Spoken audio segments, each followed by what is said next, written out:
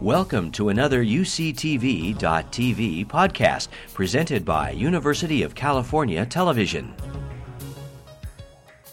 Well, good evening, ladies and gentlemen. Welcome to D.G. Wills Books in La Jolla, California. We would like to thank UCSD-TV, who will videotape this evening's presentation. And tonight we're honored that Robert Polito and Patricia Patterson will discuss Farber on Film, the complete film writings of Manny Farber. We're also delighted that Leah Ullman, the art critic of the Los Angeles Times, and that Mark Quint is here to join the discussion also. Robert Polito, the editor of this distinguished book published by the Library of America, is a poet, biographer, and critic whose many books include Doubles, Hollywood and God, and Savage Art, a biography of Jim Thompson, for which he received the National Book Critics Circle Award. He directs the graduate writing program at the New School in New York City. To describe Patricia Patterson, Manny Farber's co-author, collaborator, and wife, I defer to Robert Walsh's article, Manny's ABCs, a Farber lexicon, in which he states that the letter P should primarily be for Patricia Patterson, whose influence has permeated Farber's life and work since 1966, and whom we also celebrate anytime we appreciate Manny Farber's art.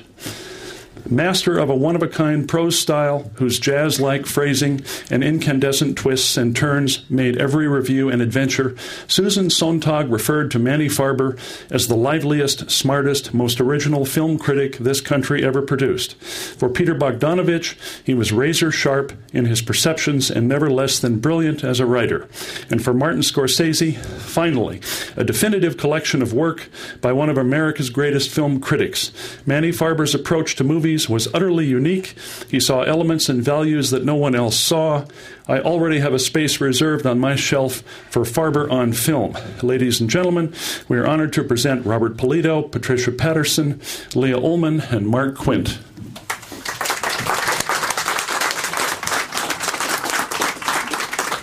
Well, thank you very much. Thank you all for coming, and thank you, Dennis, for that introduction and for arranging this evening. And we have an extraordinary group with us tonight, starting with Patricia Patterson, Manny's wife and partner in film criticism, painting, and life, and Leah Ullman, as Dennis said, a writer for the LA Times, but also for Art in America, and did a wonderful interview with Manny, and Mark Quint of the Quint Gallery, who has done so much for art in this part of the world and in this country. And there's an extraordinary exhibition that he's curated up, and if you haven't seen this, you should go see it right away. Well, not right away, but as soon as we're done. So that we have some of Manny's writing in front of us right from the start, I thought I would begin by reading the opening from his June 26, 1952 Nation review of Clash by Night. And as I'm reading it, you might think about certain things like, Manny is famous for a distinction between termite art and white elephant art. And in this piece you hear an early nod towards white elephant art, though he doesn't exactly name it. But he's talking about the way that certain movies kind of pump up their own significance in an unearned way. And listen also for the word choices and the boldness and the wit, and sometimes just the sheer humor of those word choices. And also there's a kind of tangle that's so common, I think, in Manny's pieces of praise and enthusiasm combined with reservation and skepticism. So this is Clash by Night. And I need to put these on, sorry. Clash by Night, a passable movie about sexual unrest on Cannery Row, is like a blues number given class by a Stokowski arrangement and a 100-piece symphony orchestra. Barbara Stanwyck returns to her clapboard homestead near a sardine cannery after 10 years of romantic misery in the city. Working around San Something, California, are Paul Douglas, a dumb fisherman who Stanwyck decides to marry for security, and Robert Ryan, a movie projectionist who not only speaks in the hard poetic language of Stanwyck, but has the kind of left-handed charm that causes the lady to stay up nights, gazing at the most costly sky and sea shots ever to grace a Howard Hughes RKO production. Ryan is fine for a ride on a roller coaster, but after a cataclysmic affair, their last shot at happiness. Stanwyck finds she can't forsake her year-old child and hurries back to the fishing boat where Douglas is busy fixing the baby's formula. This old-fashioned sex drama is supposed to hit you in the belly with its candid shots of men and women screaming, yearning, fighting, and suddenly coming together in rib-cracking embraces. But what was intended as a hot James Cain type of shocker was cooled considerably in the making by 100 classy devices for making clichés look important and artistic. For instance, that old gimmick in which the man mouths 2 cigarettes at once is dragged in for kicks, then neatly twisted around. When Ryan hands Lady Stanwyck her cigarette, she throws it away as though she thought it unsanitary. Several reels later, after Ryan's excitement has wormed its way into her torn and twisted little bitch's heart, Stanwyck is lighting Chesterfields 2 at a time, just like her boyfriend. Stanwyck has occasionally been thought out by Sturgis and Wilder, but here she's up to her old trick of impersonating a mentholated icicle. With his mellifluous broadcaster's voice and cafeteria manager's body, Douglas seems out of place as a Sicilian fisherman and silly in a turtleneck sweater that outlines every pound of his C-shaped stomach. Marilyn Monroe, who's supposed to be burning up the screen with her size 36.5 bosom and horizontal walk, has several scenes custom built to her measurements. Someone holds her upside down on the beach to shake the water from her ears. She gets out of bed in a tricky hip-length skirt designed by Adrian for cannery workers. She walks around in dungarees, which must have been broken in by a midget cowboy. Nothing happens because Monroe is still a tight amateur presented as a spectacle.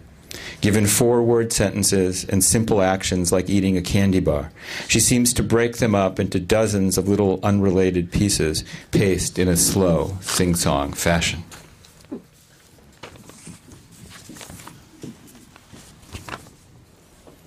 Working with Manny and Patricia on this Library of America book, planning it and talking about what I found with them as I found it, and talking with them as we went along about writing and criticism, was one of the essential, moving, and glorious experiences of my life. And talking about Manny and Patricia with their friends, who are now, I'm happy to say, among my friends, including so many assembled here tonight, was and is also essential, moving, and glorious. Manny Farber's insistence on criticism as language, his insistence, too, that his critical language arise from the volatile particulars of the films he wrote about, made him the most adventurous and original stylist of the mid-century concentration of American film criticism that spans Otis Ferguson, Robert Warshar, James Agee, Andrew Sarris, and Pauline Kael. At the start of the 21st century, Farber also is proving the film writer with the deepest enduring influence from that distinguished critical generation. Farber once described his prose style as, quote, a struggle to remain faithful to the transitory multi-suggestive complication of a movie image and/or negative space. No other film critic has written so inventively from inside the moment of a movie. His writing can appear to be composed exclusively of digressions from an absent center. One of his standard moves is a bold qualification of a qualification in a sequence of vivid repositionings. His strategies mix self-suspicion, retreat, digression, and mulish persistence, so that Farber, totally Beckett-like, often proceeds as if giving up and pressing on simultaneously. There are rarely introductory overviews or concluding summaries. His late reviews in particular spurn plot summaries and might not even name the director of a film. And transitions seem interchangeable with non sequiturs.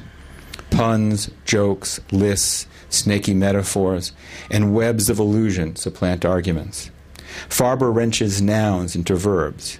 Hawks, he writes, landscapes, action, and sustains strings of divergent, perhaps irreconcilable adjectives such that praise can look inseparable from censure. His sentences will dazzle through layers of poise and charm. But Farber, qua Farber, typically arrives, as we just heard from that opening to Clash by Night, at a kind of backdoor poetry, not conventionally lyrical or traditionally poetic, but original and startling. He's perhaps the only American critic of modernism to write himself as a modernist. His closest analog, I would argue, is the D.H. Lawrence of Studies in Classic American Literature. Farber emerged as the boldest and most literary of film and art critics of the 1940s and 50s by coursing along almost stridently anti-literary tangents. Farber advanced a topographical prose that aspired termite fashion through fragmentation, parody, allusions, multiple focus, and clashing dictions to engage the formal spaces of the new films and paintings he admired. Briefly, let me address some of the surprises of editing this book. Farber's legend is for fierce serpentine essays that shun movie criticism commonplaces like story synopsis, character psychology, and social lessons. Negative Space inevitably accents Farber's extended performances of the late 1950s and 60s, the GIMP, hard sell cinema, underground films, and white elephant art versus termite art. Reproducing, for instance, only a dozen full or partial columns from The Nation, where he started reviewing in 1947 and published over 65 film pieces, and just a single film column from The New Republic, where he started reviewing in 1942 and published almost 175 film pieces. The wonder of these early reviews is how impressively his New Republic and Nation columns deliver both his traditional criticism and innovative Farber prose, as he elegantly focuses acting, plot, even entertainment value, the very moves his monumental essays will resist. Farber on film returns those late essays to the movie occasions that prompted and sustained them. And one of the pleasures of reading Farber in chronological order is tracking precarious notions like termite art or the GIMP or space or the underground across 3 decades. Ultimately, though, for all its intersections with negative space, Farber on film inscribes alternatives rather than correlatives. For the first time, it's possible to shadow Farber as a professional chronicler of new films and art shows, and he emerges as thoughtful and skillful precisely where his reputation predicts he might be careless. Actors, plots, judgments, even annual best lists. His columns for The New Republic and The Nation also comprise a sort of anthology of the infinite ways of scaffolding a mixed review. Early and late in his writing and for his paintings, Farber would demand multiple perspectives. And as he ultimately lamented about popular arts criticism, every review tends to become a monolithic put-down or rave. And he wrote that in Cavalier in June 1966. I'll end this segment by asking you to listen a little more to the mixed nuance and scruple of that 1953 Clash by Night review, as Manny teaches us to see what he saw, the writing entangled in the seeing volatile and vivid in the writing, writer and then reader inside the moment of seeing, inside the moment of writing. And this is briefly is the ending of that piece. Clash by Night doesn't have too much to offer outside of 2 good actors and fluid, flexible direction, Fritz Lang, but they make it worth your time. Starting with a talkative script that offers nothing more active than a tight 2 setup between talkative characters, director Lang moves the story around a Monterey village with the space-devouring glide of a seagull. One of his neatest tricks is to keep the central fact of a scene at a tantalizing distance, so that he forces you to use your own eyes and imagination on something the average director would wear out in a minute of screen time. He takes you to the beach with Monroe and her boyfriend, and then watches their antics from a block away as they affect a cynically interested onlooker. He plays through the first Stanwyck Douglas date at a movie house without ever showing the action on the screen that draws at least 5 revealing comments from the mismatched lovebirds. The script, like so many adaptations of Broadway plays, consists of endless exits and entrances. But Lang makes you so familiar with the architecture that one of the minor pleasures of the movie is trying to guess which stairway, door, or hallway will pull forth the next action. So it's my pleasure now to turn this over to Patricia Patterson. Thank you. I don't really know how to begin to thank Robert, because he worked 9 years putting this book together, and not really getting any help from Manny or I. I mean, we would say, good job, and we're happy you're doing it, but then we'd get on to talking about other things, and the development of our friendship with Robert wasn't so much centered around the book at all. It was something that he was doing on his own idea to do it, and carrying it through. And sometimes he would even apologize that it wasn't getting published quick enough, which we thought was kind of funny. No apology necessary. And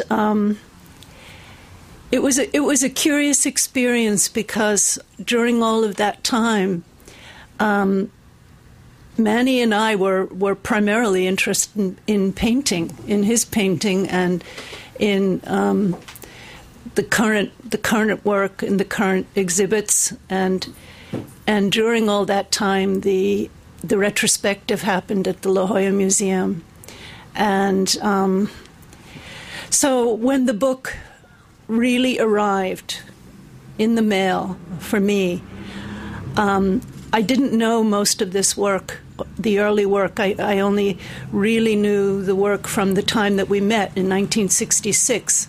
So there was 24 years of writing that, with a few exceptions, I hadn't read, and it was truly overwhelming. And at first, I had to just put the book away. It was almost frightening. It was so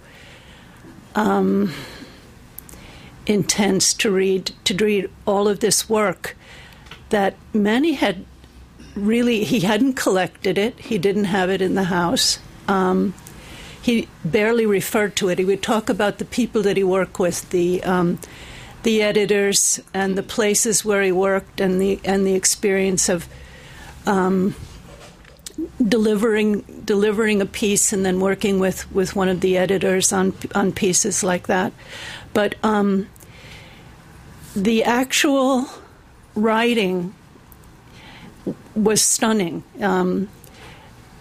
because each one of the pieces was like this kind of fierce act of engagement with the film and with the act of writing, the creating of the language that was going to express the film.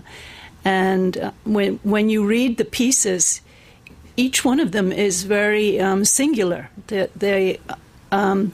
He's really working very hard to create a kind of parallel work that will express the film, and he takes each film as it presents itself, and doesn't have a standard way of proceeding at all. And just to see that many acts of engagement with writing was amazing, because he was such a hard worker. And from the time that we met, he always had a job to make a living.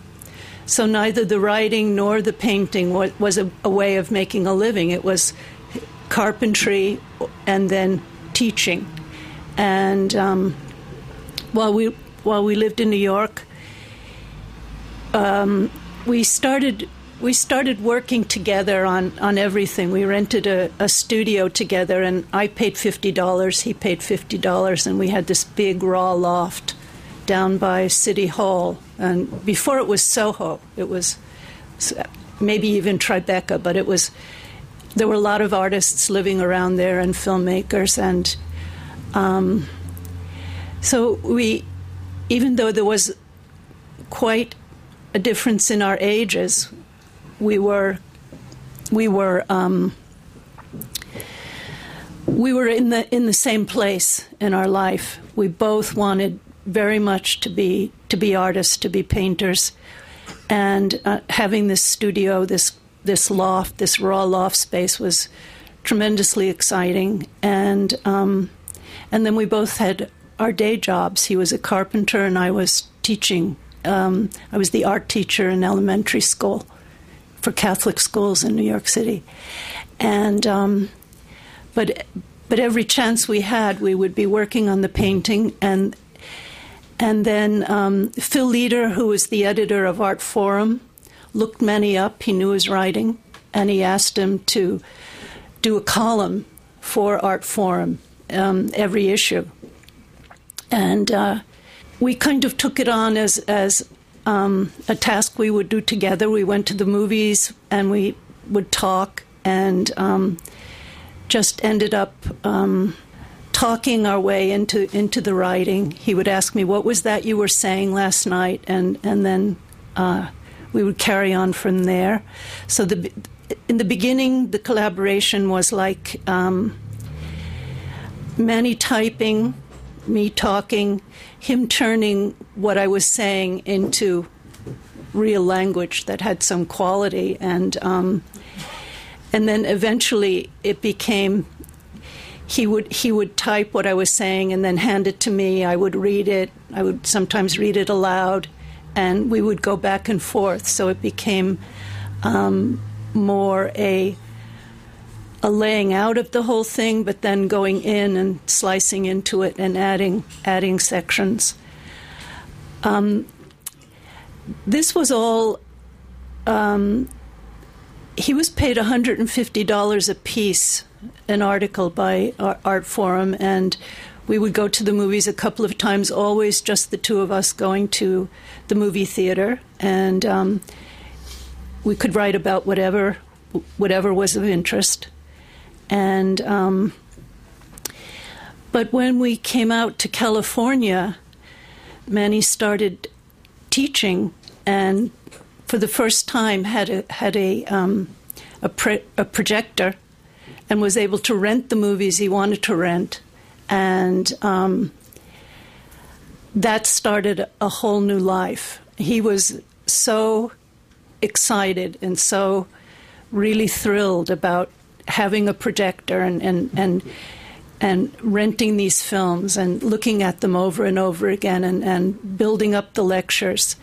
And right now there are two people who are working on books based on Manny's teaching notes, which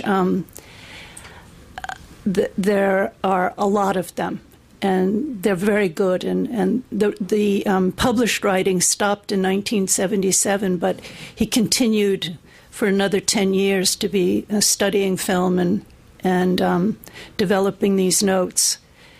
So getting back to the book, the book was so overwhelming because of the density of it and the richness and the change. He was someone who was always changing and always trying new things and was very flexible and able to do very hard work. He was able to teach a full teaching schedule, sleep a few hours, then get up in the middle of the night and do painting. And I think that's what enabled him to be someone who could have such a deep entry into two different disciplines, the discipline of writing and the discipline of painting, and continue them over a whole lifetime. And when I was doing my initial relationship with the book, I kept asking myself, how was he able to do this? How was he able to be that deep of a writer and that deep of a painter, both, while supporting himself at other jobs? And it always led back to his childhood, where he was the youngest of three sons, and he had an uncle who wrote for the Brewery Gulch Gazette, which was a Bisbee weekly paper. And this uncle was the only bachelor. There were four brothers who came from Russia, and the youngest, Jake, was the only bachelor. And he collected photographs of Jewish actresses. And Manny would, when he would visit his place up in Bisbee, there would be all these actresses on the walls, and so he had Uncle Jake, who was writing. He had his two older brothers who were very brilliant, and the father and mother really encouraging them to be excellent at everything that they did. So he started as a young boy, 12, 13, going to the library and reading film criticism, which is quite astonishing. I think he was reading Gilbert Seldes and he was reading Stark Young. Gilbert Seldes was a writer who wrote about George Harriman's Crazy Cat, and so Manny was very involved with, very interested in cartooning. So he started doing cartooning. He was interested in sports writing. He was interested in films and writing from a very, very young age. So he was used to all of these disciplines. And his two older brothers became psychiatrists. So the whole family was very studious, work-oriented. And I think this is what he started so early with these things. It's what enabled him to keep them up and do all of them all the time. There's really a lot to say. I don't...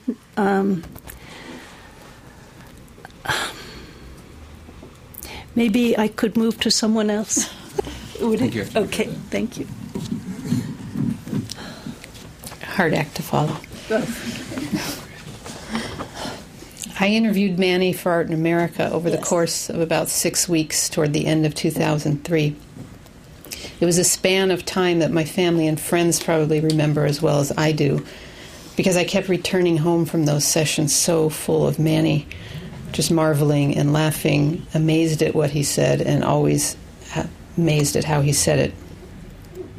It seemed to me that he felt a need to go on the record about some things, not least the substantial, essential role that Patricia played in his life and in the making of his art.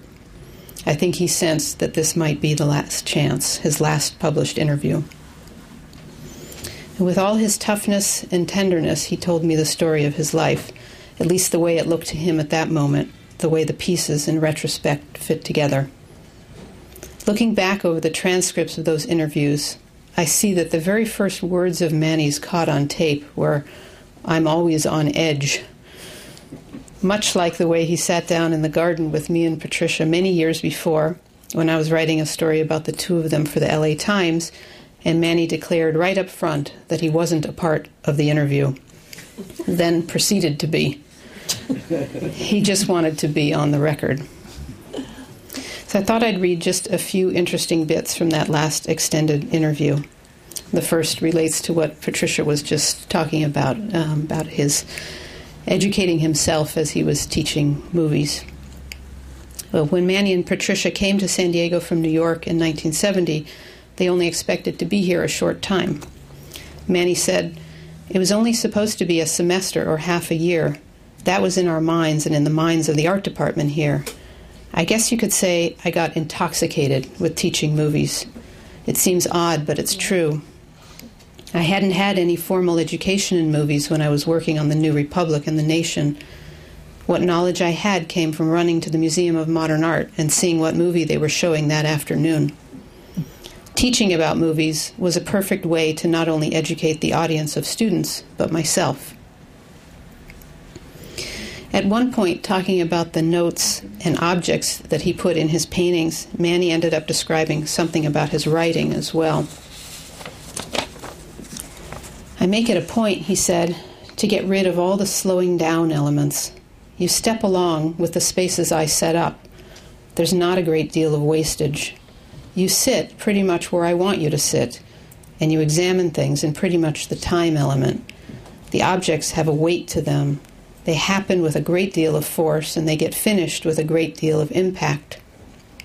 They're carried through with a sort of tenacity. That's something that's very important to me. Leaving out all the empty words in a sentence is very important. And later he added, I do a lot of joking in the use of words in an article, and I do a lot of it in painting. I'm having fun, and I want to keep you there. I want to keep you there a certain length of time, and I want the object to have weight. It takes a lot of time to paint those things, and I don't think you can read them except if you stay with them a long time. Usually in a painting or photograph, you take in the whole thing at once, then you move on. In mine, you live more with them, and I want you to. Thank you, Patricia, for inviting me to speak, to pay tribute to Manny, whose work and sensibility I respect so profoundly.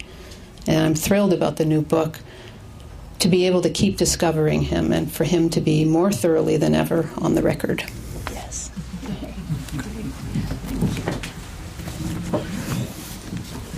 Hi. Where to start with Manny? I've been asked to say a few words about the aspect of his painting. I met Manny when I was 30 years old. I had a gallery in town for about 3 years. Manny was probably about 65 at the time.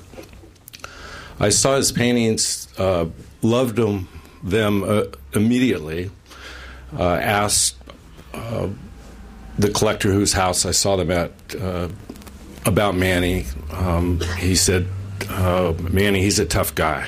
You really probably don't want to deal with him. You know, the paintings look really pretty. Well, not pretty, but beautiful, and they're great paintings, but he's been around, and I said, well, I still want to meet him. So I was introduced to Manny. He immediately was one of the nicest guys I've ever met. And I didn't know for a good 3 or 4 years that he was a film critic. I thought he was just a spectacular artist, which he was. He was one of the hardest working people I've ever had the pleasure to work with, to know. I didn't have his home phone number for 10 years. He was constantly in the studio. Just a real worker. And we'd have great discussions, but we really wouldn't talk about painting much. He'd talk a lot about carpentry. Which fascinated me. He talked a lot about music. The little bit we talk about film, once I knew he was a film critic, once I read a little bit, I was scared, to discuss any kind of movie with him. But he loved, I say loved, he watched all movies, all films. I'd hear reports from mainly students from UCSD. There'd be the reports that, I hate Farber. He can't watch a film all the way through. He starts in the middle. Then I'd hear from students, I love Manny. He just starts in the middle of a film, goes forwards, go backwards. So same with his paintings. You can start his paintings anywhere. I kind of have the feeling the last 10 years that Manny was working on one painting, like a long film, and that you can jump into them, jump out of them at any time. I think that Manny, for one thing, Manny started doing art when he was really young. People don't realize that. Like Patricia said, he started doing cartoons when I think it was late, 9 or 10. I ran across a collector from Chicago who had bought a painting that he thought Manny Farber did from when Manny was 22, and it turned out that Manny had painted it, and he bought it at an auction. It was a painting of carpenters that was just spectacular. So, like Patricia says, we could go on and on about Manny. He's complicated. He's easy. Robert, thank you so much for this book. You can turn to any page in it, I think, and start your journey, your Farber journey. So. Great. Thanks. So I wonder if we should maybe take any questions that people might have. There are a lot of people here who knew Manny. Well? If no one has a question, I will ask you if you would discuss the concept of negative space? We were just talking about that. Well, it is a common painting term, which I knew as an art student, way before I met Manny, and it doesn't have anything to do with negativity. It has to do with, as we were told in painting class, that you don't just deal with the subject in the center, you deal with the entire space. And when Manny talks about a film frame, and or the way an actor moves through the space, so he sees it as a very active, very live, fluid thing. And in the introduction to Negative Space, he described three different kinds of space that a film can have. And so it can be like the psychological space. It can be how the foreground relates to the background, all of that. But a lot of the filmmakers that he was very attracted to were very, very conscious of all of the space and working with it in different ways. So, I mean, that was a key part of his writing. Question from Manny's daughter? Yes. Who came up with the name Negative Space? Manny? Yeah. Yes. I mean, the first time I met Manny and Patricia, I sat in the garden between their two studios, and I was interviewing Manny for what I thought would only be an article. And I kept asking him about, termite art, white elephant art, and negative space. And I kept expecting him to offer very kind of clear and precise definitions of all of those things. And I was always astonished at how slippery the conversation would get at that point. Yeah. And would usually kind of end with Manny kind of shrugging his shoulders or throwing up his hands. And so finally at one point I said, well, my wife thinks negative space means what isn't there is at least as important as what is. And he goes, that's pretty good. Yeah. And I think that what Manny did over and over again was reinvent where he was looking at a movie or a painting from. And if you read through the book in chronological order, like one of his standard moves, and he does it really in the first pieces in the 1940s, but he does it again in the 50s and the 60s and again in the 70s, is basically to say movies as we know them are over. And then he says, now let's look at what's in front of us and try to describe it. And I think that's part of what is really going on in that introduction to Negative Space is that he saw all of these movies from the 60s and 70s, and they were very different from the movies that he had seen before that, in the same way that the movies of the 1940s were very different from the silent films and the pre-code talkies that he grew up on. And initially he wants to try to dismiss those because these aren't movies in the sense that he had come to know them. And then suddenly he's emerging as really the very best describer of these new spaces. And I think that's part of also what's going on, I think, with Negative Space. It's what isn't in the movie as well as what is in the movie, including the background of movies up until that point, I think. Ah, look. Yeah, look at this. Yeah. It sort of changed the subject to art a little bit, but it's probably a question more for Mark and Patricia. But what was Manny's attitude about having exhibitions? In other words, how often did he want to have shows, or did he feel like when he reached a certain point with a certain body of work, he said, gee, I'd like to have a show now? Or did he say, like, maybe once a year I'd like to have a show? I mean, what was his kind of approach to that? He never said anything like I'd like a show every year, but he was always ready for a show. Mark could tell you that he was always ready. He just I've never known him not to have enough work for a show whenever anyone was ready to show it. Yeah.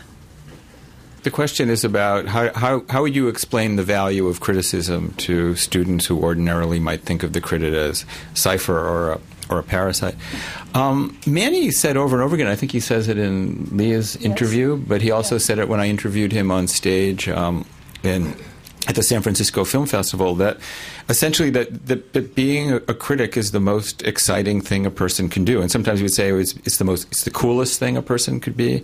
And then he would also imply that it was the most intellectually respectable thing that a person could be.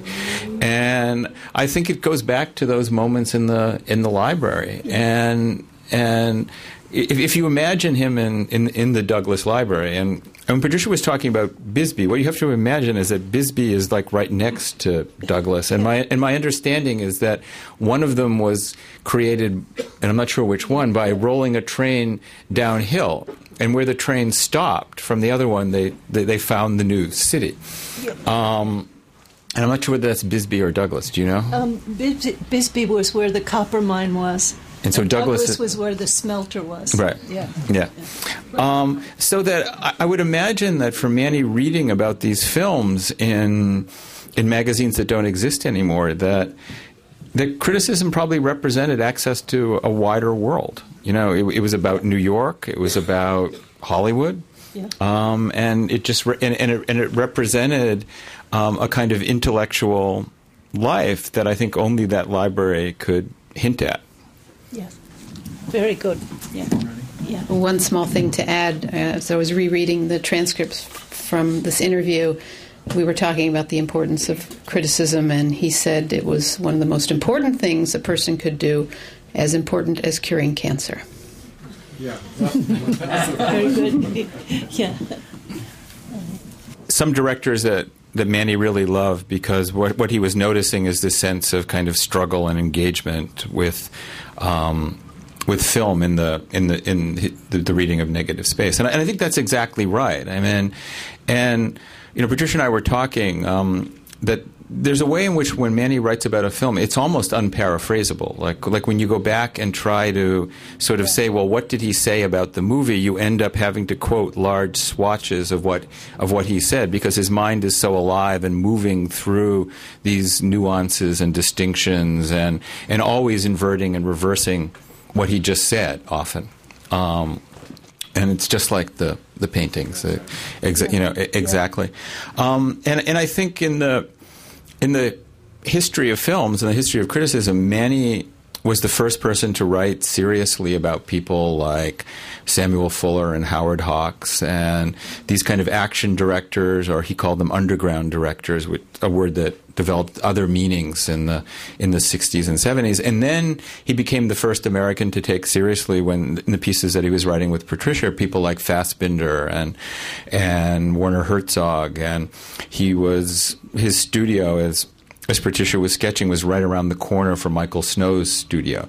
So there was this whole element of European film and avant-garde film that was overlaid on these earlier pieces. And I think there's a great quip that Jim Hoberman of the Village Voice said about Manny once, is that he played both ends off against the middle brow.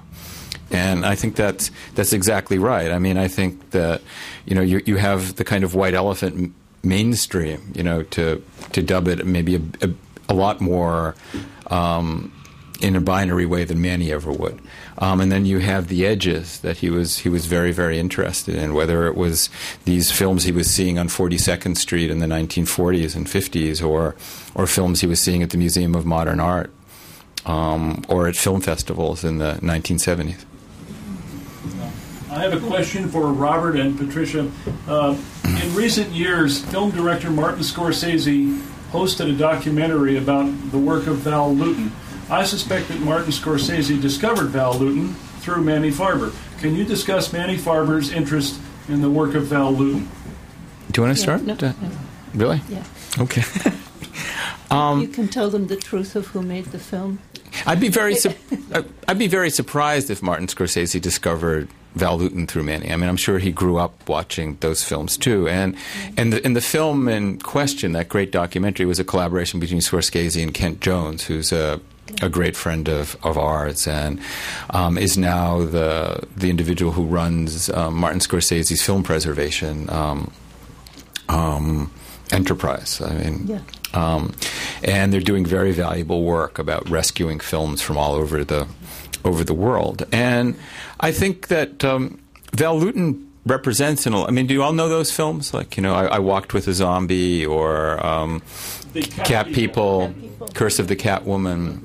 Yeah, they're really just astonishing, and I think they also represent a kind of perfect Manny moment in some ways, in which that Val Lewton actually wasn't the director of those films; he was the producer of those films. So it's a very unique example of. Very unique. It's probably a unique example of a producer who's really the auteur behind these movies that were directed by lots of other people, and they're everything they do really well. I mean, they hover on the edge of kind of documentary and surrealism. They were filmed often in studios, but some of them seem to be documentaries about life in New York, and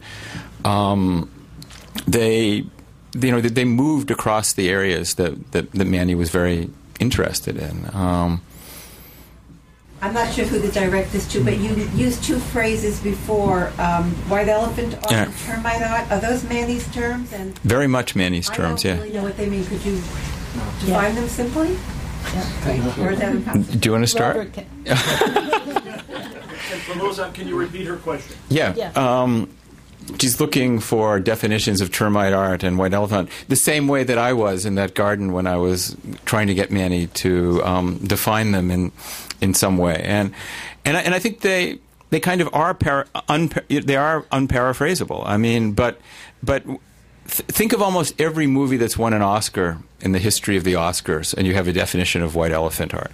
That they're movies that are designed from the moment that they're invented to win Oscars, and you're supposed to feel good for liking them, and you're supposed to feel that you're engaged in something really important and intellectually and morally uplifting for liking them. And I think Manny talked about them as films that kind of pump up their own significance in ways that really weren't earned by anything about the writing or the direction. And then termite art is I think harder to talk about, because I mean he talks about it as writers doing go for broke art and not caring what comes of the consequences. Sometimes he talks about it as if it's all about details, and then other times he talks about it it's the way that the details fit into some sort of larger, even organic sense of form. And it's artists and writers and photographers who kind of churn through material and come out on the other side. And he had a whole series of metaphors connected to it long before he named it. And they're always metaphors of tunneling through something, plowing through something, overturning something. But, and the artists that he would mention would be people like Howard Hawks, Walker Evans, Isaac Rosenfeld, the writer and critic, so that you could be a termite artist across a wide range of activities.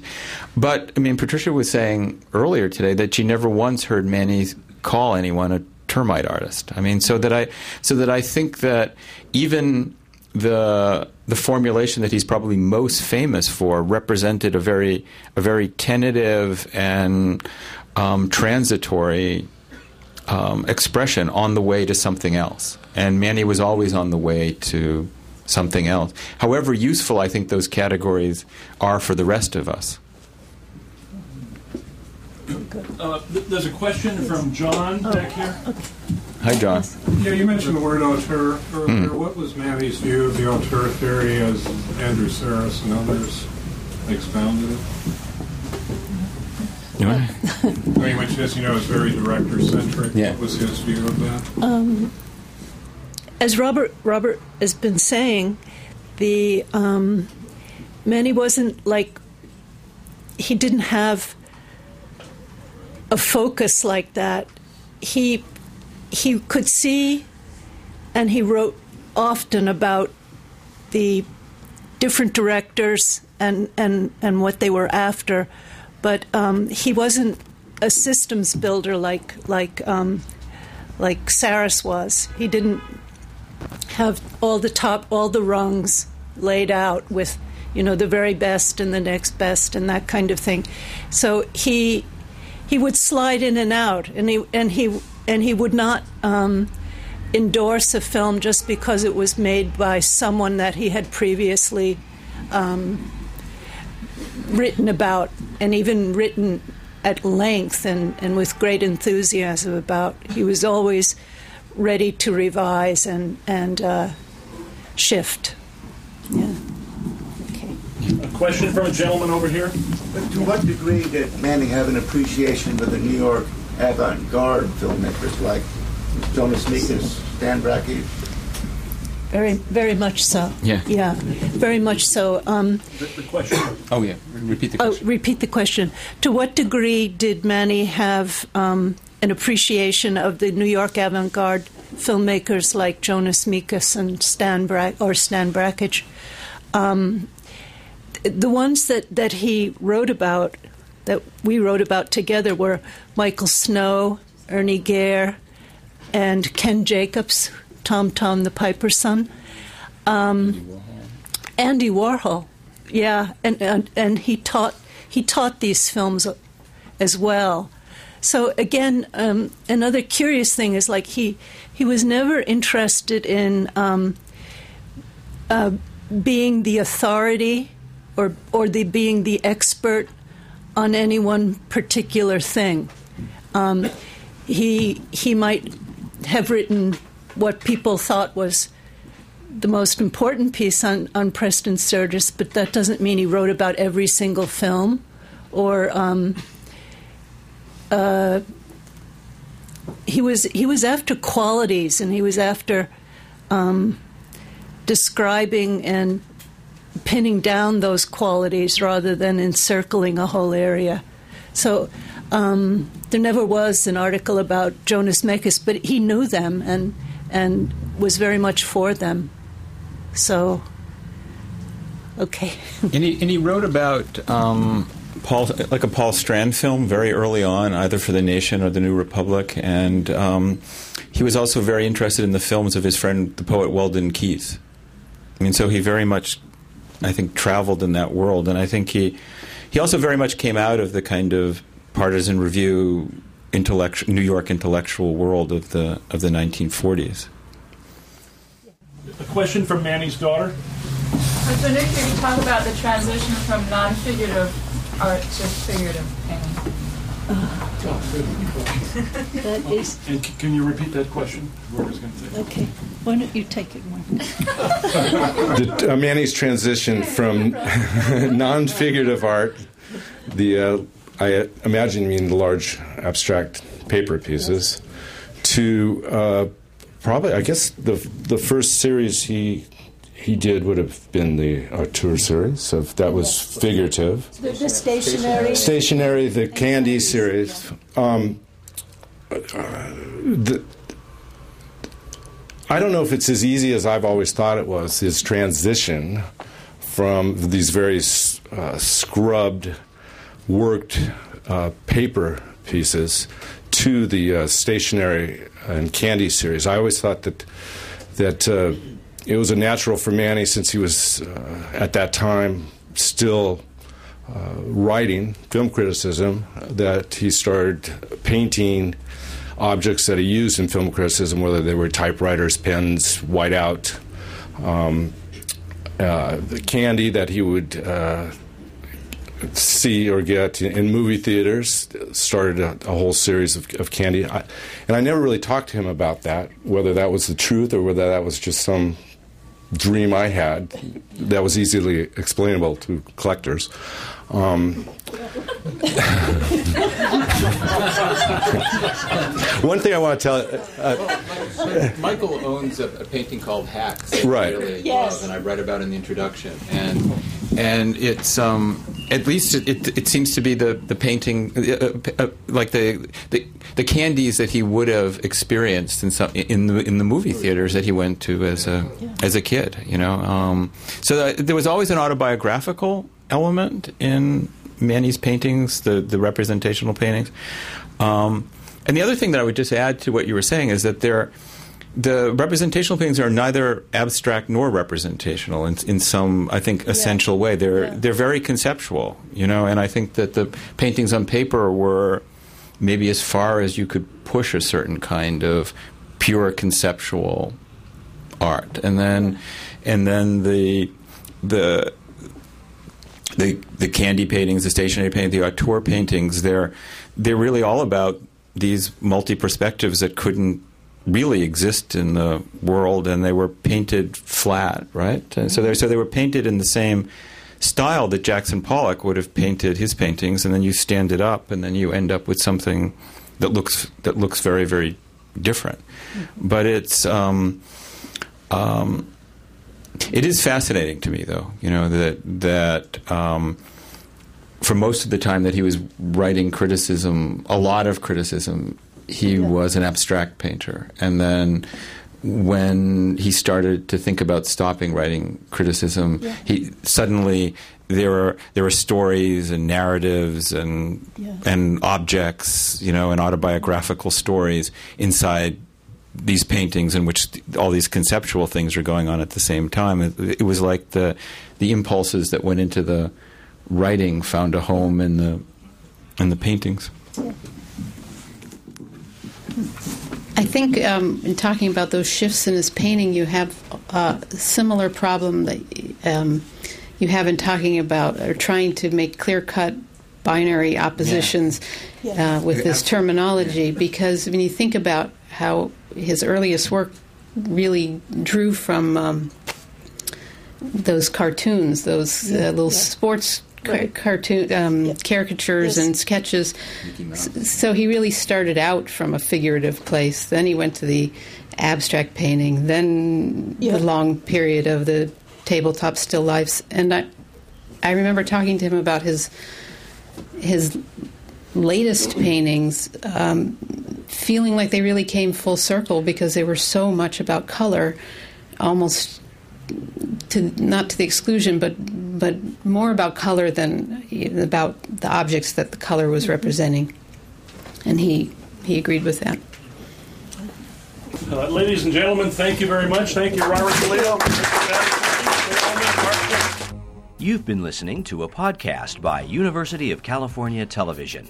For more information about this program or UCTV, visit us online at uctv.tv.